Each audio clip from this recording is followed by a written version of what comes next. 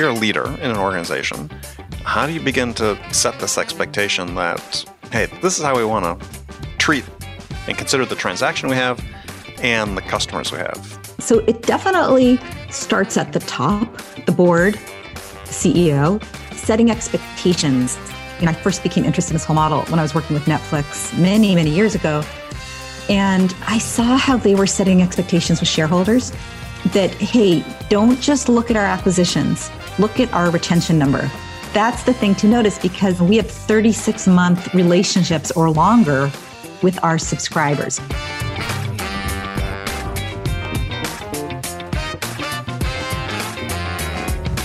Hi, friends. Welcome to the Sales Enablement Podcast. I'm your host, Andy Paul.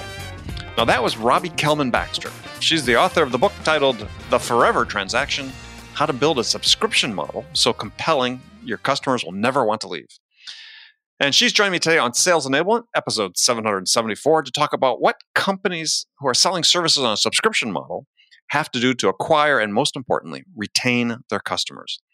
As Robbie describes it, a forever transaction happens when a customer starts behaving like a member instead of a client and is committed to your organization and stops looking for alternatives. So we'll dig into how companies should go about orchestrating those moments when customers remove their consumer hats and put on their member hats and commit to your company for the long term.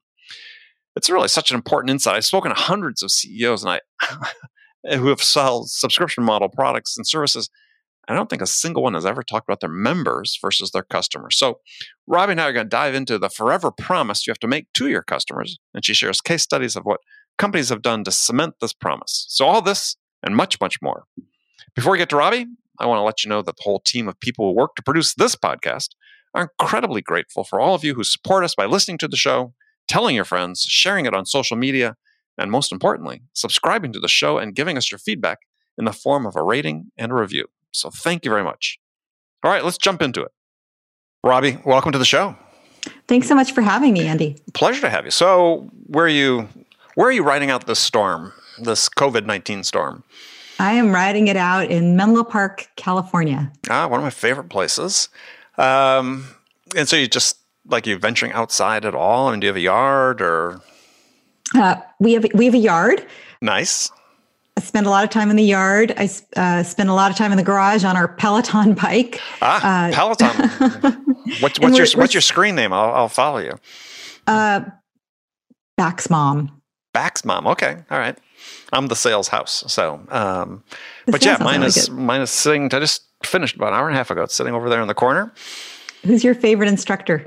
Matt Wilpers. Oh, yours? I like Matt. I probably ride with Robin and Allie the most, but I enjoy the variety. Oh yeah, yeah.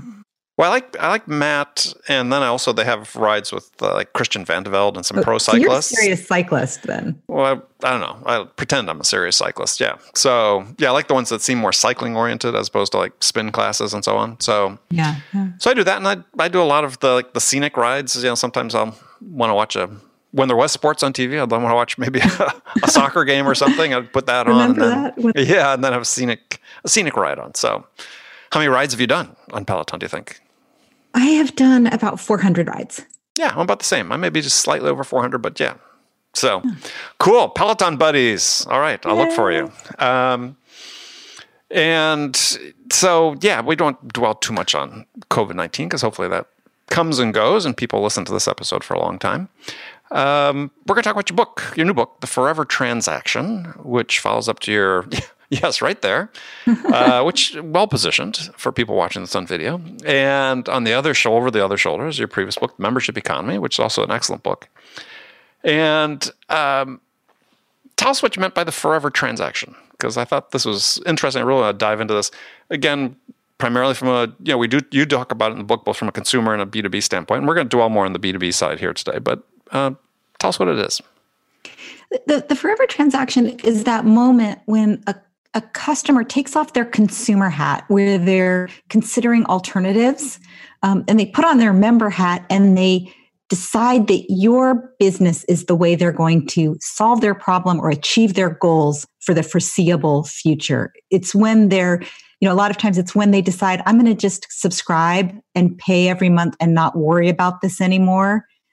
It's when a company says, okay, we've solved that problem. Let's move on to the next thing on our list. And it's what we all want as business owners. We want our customers to say, when I have these kinds of problems or I need to achieve these kinds of goals, this is who I go to. This is how I get things done. This is part of my habits. Well, so what has to occur for that mind shift to happen? And we can start on the consumer side if we want and then migrate to the B2B side. Because, obviously, a big audience in this show that people work at SaaS companies, and certainly subscription-based. And as I mentioned before we started recording, it's like, I'm not sure I've ever heard anybody in SaaS refer to their customers as members. And I think this is really an important mindset to shift that needs to occur. But anyway, what has to happen? Yeah. So I think on the consumer side or on the customer side, they have to be comfortable paying on a regular basis. They have to be comfortable with the level of trust that they have for the organization. So I'm not going to pay somebody regularly or give them access to my credit card if I don't know and trust them. But on the business side, what I think is really important to note is that being part of the membership economy is not the same thing as having subscription pricing. So just because you're a SaaS, and I think this is what you were getting at, just because you're a SaaS business does not mean that your organization has a membership mindset. And there's so much room to strengthen and deepen your model if you think of it more holistically. So for example, a lot of organizations I've worked with over the years that have enterprise software, the first thing they do as they move towards SaaS is they just start calling it SaaS. And they start doing subscription pricing around kind of a jerry-rigged product that was not built or architected for SaaS. Yes. So in other words, that's slapping subscription pricing on a non-subscription product. A lot of organizations do that. A lot of them say it's SaaS and we're going to leave everything else the way we've always done it. But over time, I think, in the last 5 years, ideas like customer success, so focusing on not just on solving problems for customers when they complain, but making sure that they onboard well and they engage and tracking different metrics. So, I don't know, I've been in this world, in this kind of membership world for about 15 or more years. But I remember in the beginning, I wanted to get t-shirts that said, make retention sexy, because no companies, I'm in Silicon Valley, so most of my clients were SaaS companies. None of them cared about retention like I cared about retention. And none of them were really focused on the onboarding experience and seeing kind of the issues between, the moment that you close the sale. You really have to think about how to onboard those members so they actually engage with the product and use it, and it starts to expand across the organization and they make it a habit. That requires a whole different way of running your business, a whole different set of metrics, a deeper focus on retention, not just on, what's the cool new logo we're going to get, the new company logo, that big logo slide that every company seems to have. Oh, yes. Well, we don't even refer to it as acquiring new customers anymore. It's acquiring a new logo. Acquiring a new logo. Forget the people or the businesses we're supporting. Getting a logo, right. Yeah. So it's really, I think the company has to take that step back and say, we don't just want to acquire new customers. We actually want to engage and keep them and expand the relationships. Well, so words matter. And this idea that you talk about is as treating customers as members has implications for certainly how you relate to them, but also the customer perception of what they're a member of, right? Yeah. So, when I was writing the book, I'm like a pretty analytical person. And, there were things that bothered me about my own business model, my own book, right? I was thinking, well, wait a minute. Does the company have to call them members? So does every SaaS business have to stop calling them customers and start using Robbie's language of members? And what I would say is, first of all, it doesn't matter what the customers call themselves. So, if you listen to Spotify, you might call yourself a listener, you might call yourself a subscriber, you might call yourself a user. That's your choice as a customer. But the company, what I find is when they start using language of membership, when they start referring to the people they serve as members, it changes the way they think. They focus more on the long term. They focus more on the relationship. And I think that's the part that really matters when you treat the customer like a member. The other thing is, when you think about having a subscription business versus being part of the membership economy, to have a subscription business, all you need is subscription pricing. Mm-hmm. To be part of the membership economy, you need to have a focus on the long-term success of your customers as your primary North Star. Right. But the point I was getting to isn't sort of implicit in that, though, is that this idea of community, though, is that you're a member of something, right? I think that when we think about retention, on a SaaS basis, again, this is a terminology I've never heard a SaaS CEO use, is, my members are part of this bigger community, right? Or they feel like they're part of this bigger community. You see this being developed by Salesforce and others that are holding these events, like Dreamforce is a big way to sort of encourage the sense of community. I think they've successfully built that. But again, it seems very rare. It's very rare. I think Salesforce is a really good example of a company that does this well. And they're kind of the leaders. When you talk about Dreamforce, I work, I've been working for a long time with SaaS businesses, but when my first book, Membership Economy, came out, I started getting a lot of clients in Washington, D.C., a lot of associations, professional societies, trade guilds. And one of the things that they lamented was they said, nobody comes to our conferences.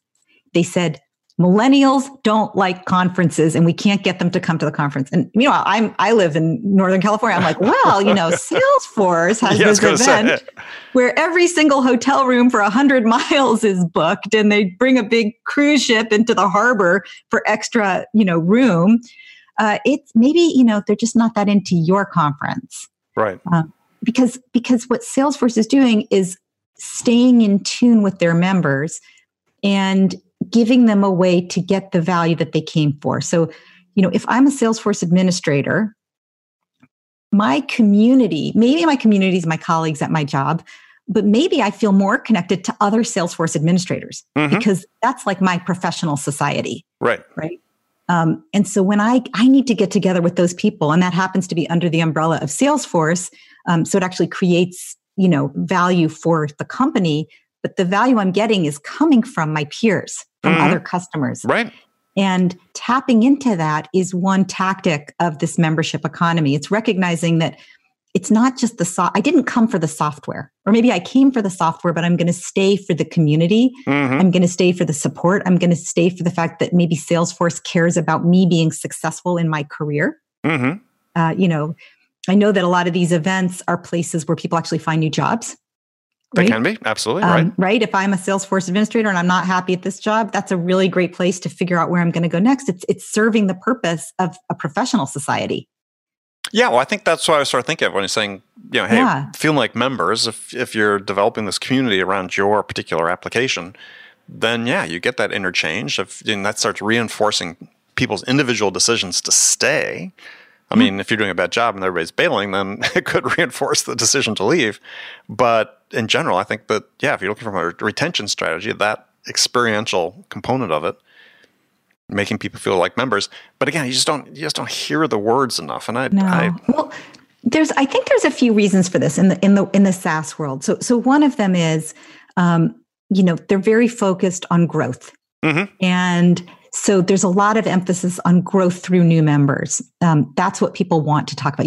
It's more interesting to talk about new members than to talk about, lifetime value or how long someone stays. Also, those metrics are harder to track. Though within a few years, 2/3, 3/4 of your revenue is coming from recurring revenue from your existing customers. Right. But right, and they're starting to get that. I mean, I do hear them talking about MAU, monthly active users, and ARR, and like those numbers are starting to be more important. But companies aren't always digging into kind of unit economics. So when a new customer signs up, how long do they stay? How much does it cost? How much revenue do they drive? And starting to kind of break that down. And then to say, well, what are the leading indicators that let us know if somebody is going to expand or contract or cancel? It's just a different way of thinking about the relationship. I also think that they tend not to worry about keeping people as long. It's not what they're thinking about. The salesperson's thinking about closing the deal, big game hunting, bringing the woolly mammoth back to the cave and leaving it for the, rolling women my and eyes, children. but yes, to take care of.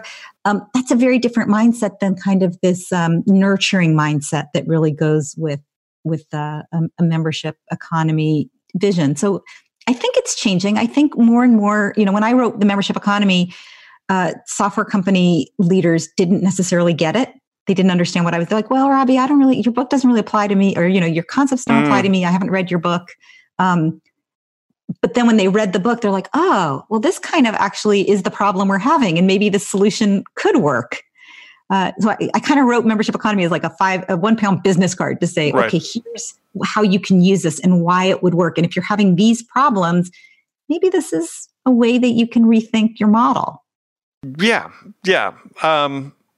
Well, I'm sort of distracted. Because I wanted to go back to a point you had brought before I forgot it, which was that this doesn't necessarily have to apply to subscription-based products. No. And I think Tesla is an example of one I would say that probably even though I think there's a little small recurring revenue element of it, but in general, you're buying a car, but you certainly feel like you're a member of something, not a consumer.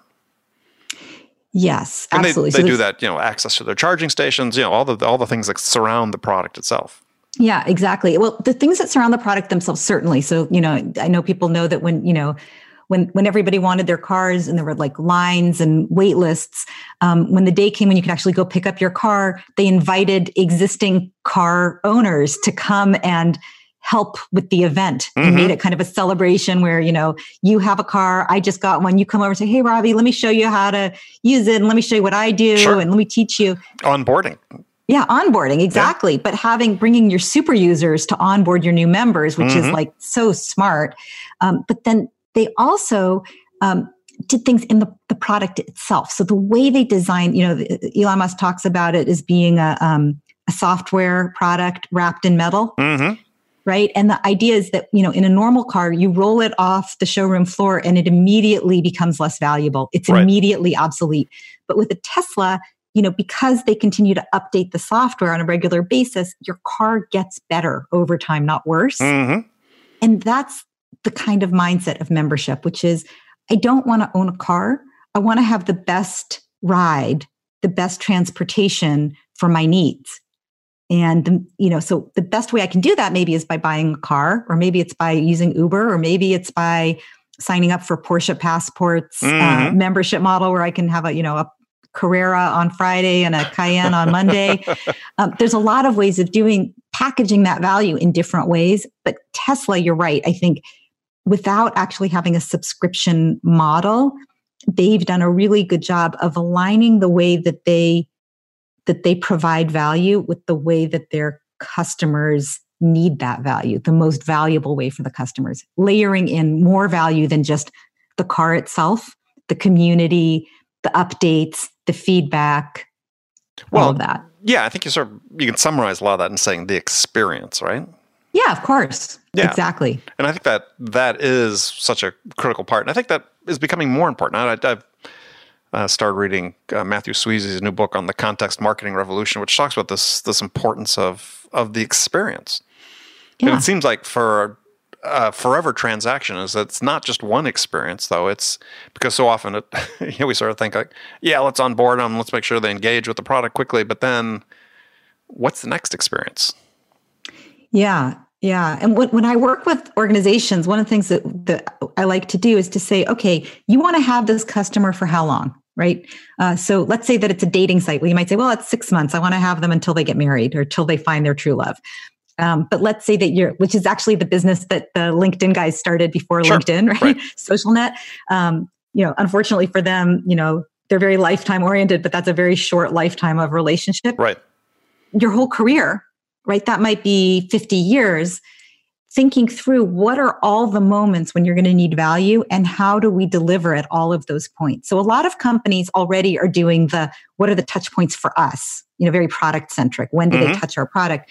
But this is more member centric, saying what are the moments when they would really benefit from our help? Right. And then how are we doing that? So it's not, certainly when they sign up because they have some pressing problem that motivated them to do that. But then over time, so one example, I've done a lot of work with Hagerty, which is a insurance company for classic cars. Right. That's a good story in the book.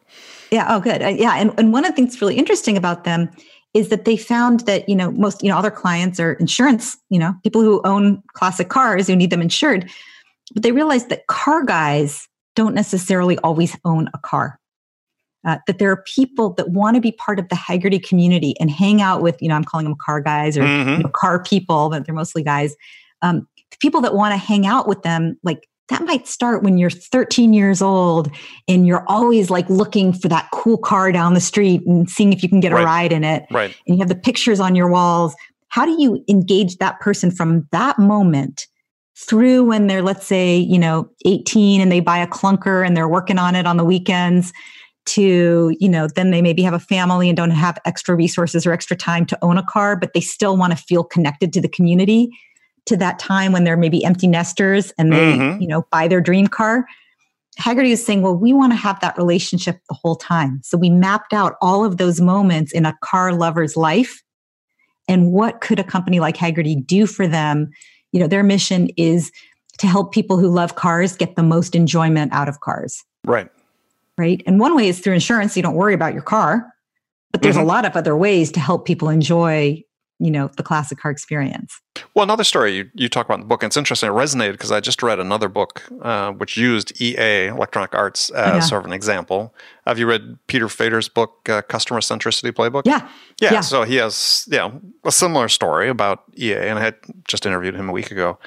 Why don't you tell people about EA, Electronic Arts, and how they're, making this forever transaction. And then I want to transition again. We'll go back and talk about a SaaS company example.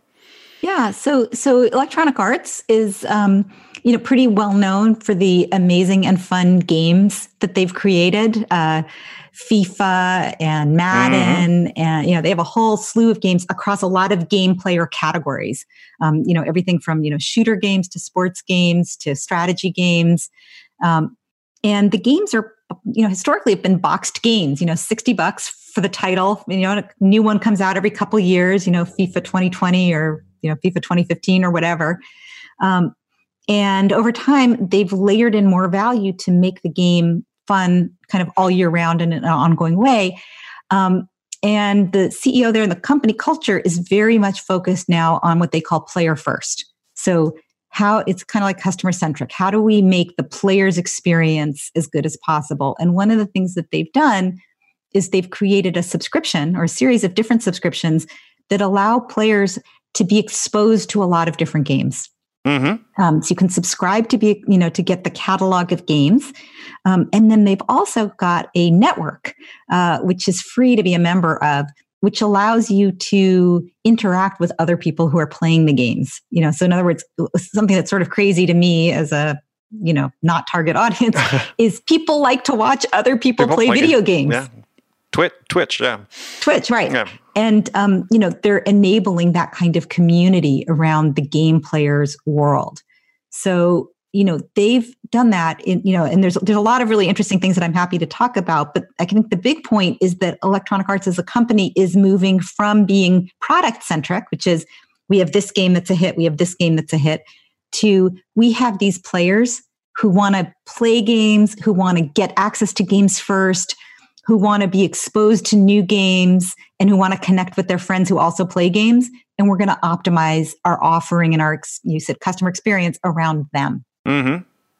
So what are you seeing similar? Do you have an example, let's say the SaaS world, where people are letting the customer drive that really your direction, your product direction, and so on, to develop again this forever transaction member mindset?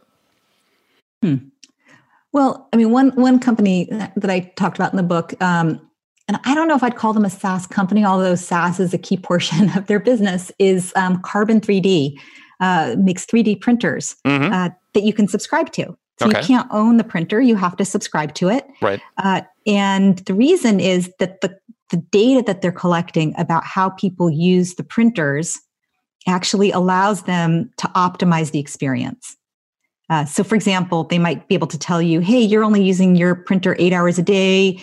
You should be using it, around the clock. Here's how to do that. So it's basically making sure that you're getting the full value that you're paying for of the printer, and also connecting them both through the network So maybe I don't know who else is using the other printers, but I'm being benchmarked against them so that I can get the best value. And right. So they're using that data to help me as an individual.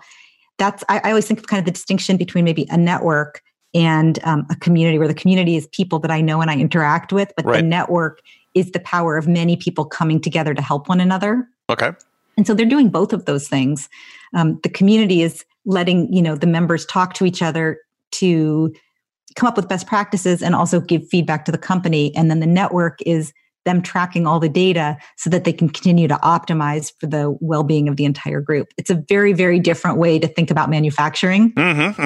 Right? Where it used to be that you'd buy this custom, these custom tools and have this custom line that was fixed. And if somebody said, let's change it, that'd be like, okay, well, in 18 months, we'll retool it. It'll take X amount of time, right? Yeah. So, sort of go back now a little bit, reset this, to talk about the cultures. So how does, if you're a leader in an organization, how do you begin to set this expectation that, hey, this is how we want to treat and consider the transaction we have and the customers we have? Yeah. So it definitely starts at the top, the board, CEO, setting expectations. I think, I started, I first became interested in this whole model when I was working with Netflix, many, many years ago.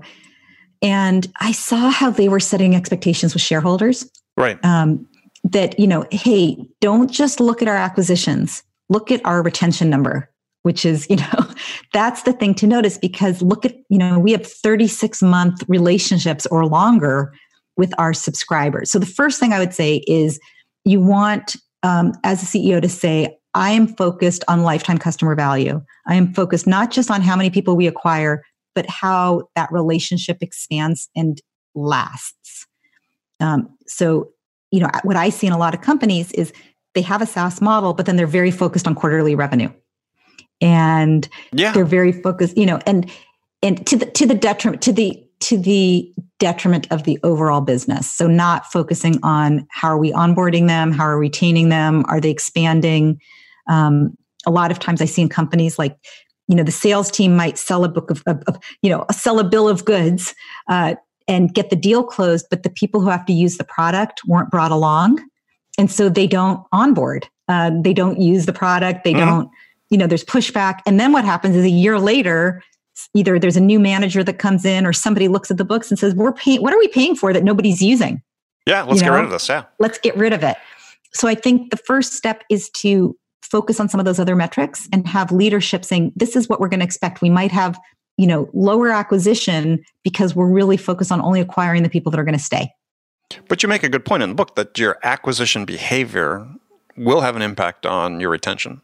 And so, for instance, if you are saying to the customer and you're selling and getting the initial deal done, we're here to help you, we're here to support you, our motivation is just to help you. And then suddenly it's, but, if you can close this month and we give you that extra discount, well, suddenly all that trust you start building up dissipates. And it doesn't mean they're not going to do a deal with you. Right. But that trust is never going to reach the level that you want to turn them into this member mindset. And you can expect, it's sort of this rule of thumb, which is purely a rule of thumb, is not scientific at all. But, the degree that you rely on discounts to close those deals is you're going to have a shorter lifetime with them. Yeah, absolutely. I totally agree with you. I think that it hurts the brand. The trust, the underlying trust. Yeah. Because it makes you think, well, gosh, if they don't really think the product's worthwhile at the full price, what else don't they think? Where else? And it also teaches you to, if you're negotiating, it teaches you that you're foolish if you don't negotiate. So, we see this with telcos, right? Right. Your friend tells you, oh, you should call, fill in the blank, your telco, and threaten to cancel because I did that. They gave me a 10% discount on the spot. So then you're like, well, God, if I don't call, then I'm stupid, right? Because that's what you're supposed to. If I don't call, then I'm paying too much. And what you want to do is have your customers think, I'm paying the fair price that everybody else is paying for this value. And so I don't need to worry about the price. The more complicated your pricing, whether it's discounts, whether it's like special fees for different things, the more complex your pricing, the more work the customer has to do to understand your pricing and the less they're going to trust you. So you want to keep your pricing simple so that they don't feel like they have to, like, when I think about it, an airline ticket, right? And you buy it on Tuesday and maybe it's a little cheaper. And if you do this and you do that, then you can get a better deal. And if you wait until the very last minute, then you might get a deal on the upgrade. It teaches you that you're in competition with the vendor. Right. That one of you is going to win and one of you is going to lose. Absolutely. And what you want to do is have as much alignment as possible and say, look, I'm going to charge you a fair price and I'm going to give you a lot of value. If you're not getting value, you should leave. But I know that my clients are getting value at this rate. Yeah. And you can do that without the discounting, first of all, if the discount was really necessary, you should have figured that out during the qualification phase. But secondly is switching costs are so low these days. Yeah. And if you have this type of transaction that goes on, it's relived monthly. It could be relived quarterly, depending on the deal you're signing. It could be relived annually. In the old days, you sold a piece of hardware, you had tough negotiation, then they forgot about it, right? Because you weren't renewing. But now this sticks with you. Right. It's a different, game theory, right? And, how do you play the game? If you play the game every month, in other words, the person can leave every month, you're going to play a different game. Yep. You're going to invest more in the relationship than if you're playing a game where it's winner take all, one-time play. Right? Because then in the one-time game, and I learned this in business school the hard way, right? When you play the game one time, the person can totally screw you, take advantage of you, because they're never going to play that game with you again. Right.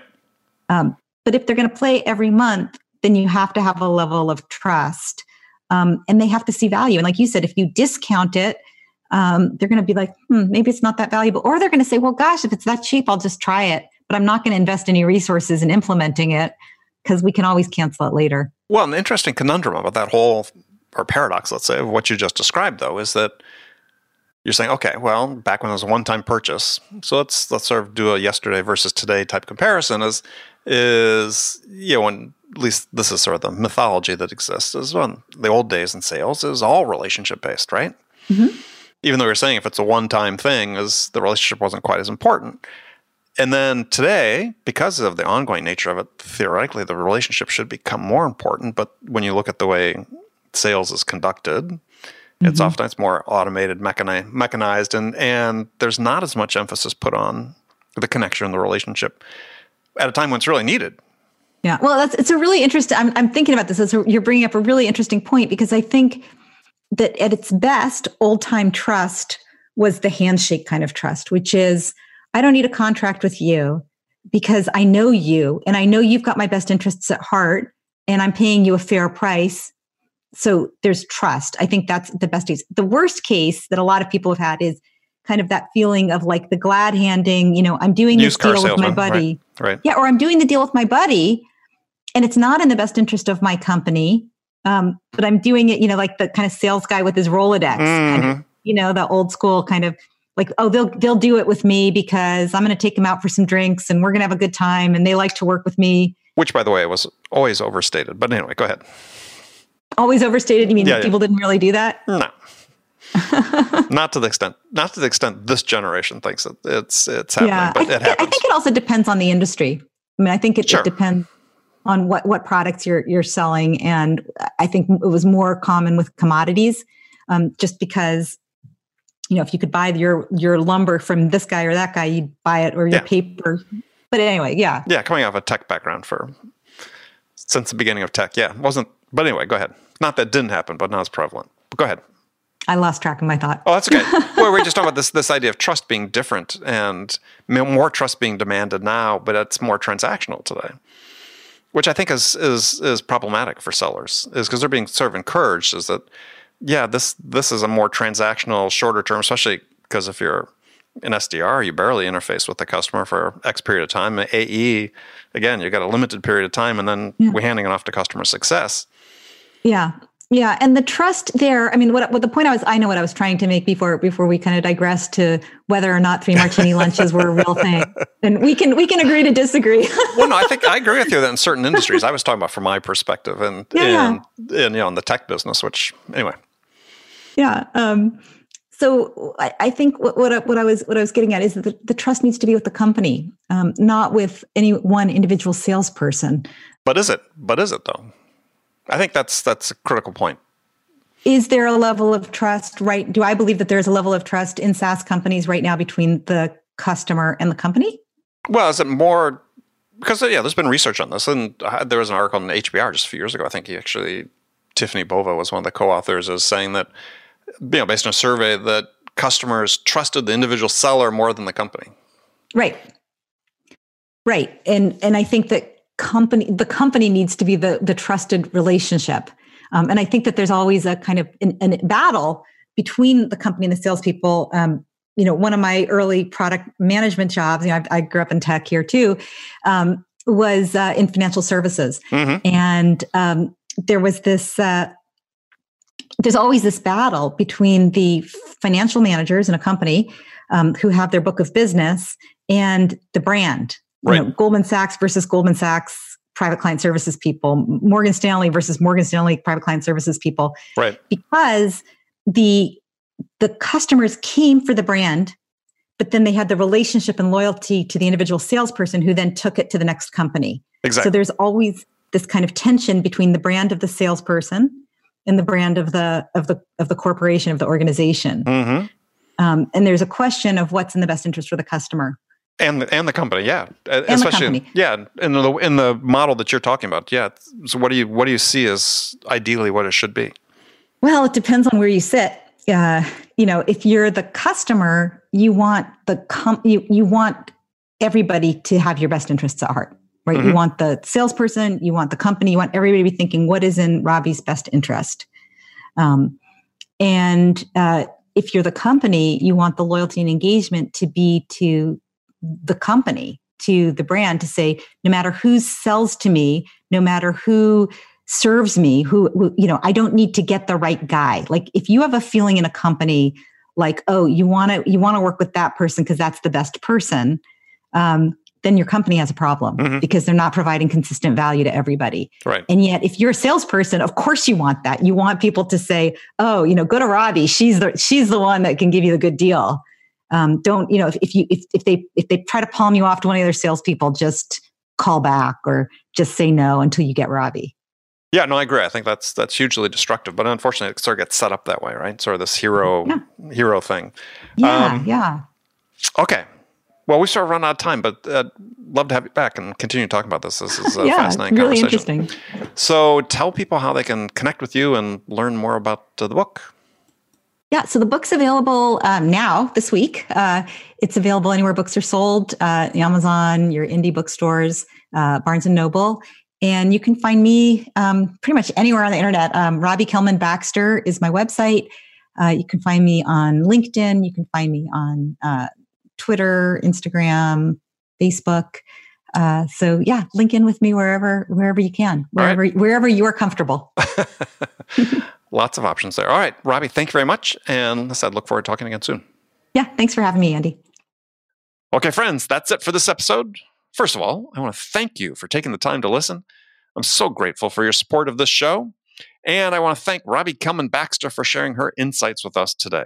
If you enjoyed this episode, please subscribe to this podcast, Sales Enablement with Andy Paul, on iTunes, Spotify, or wherever you listen to the show.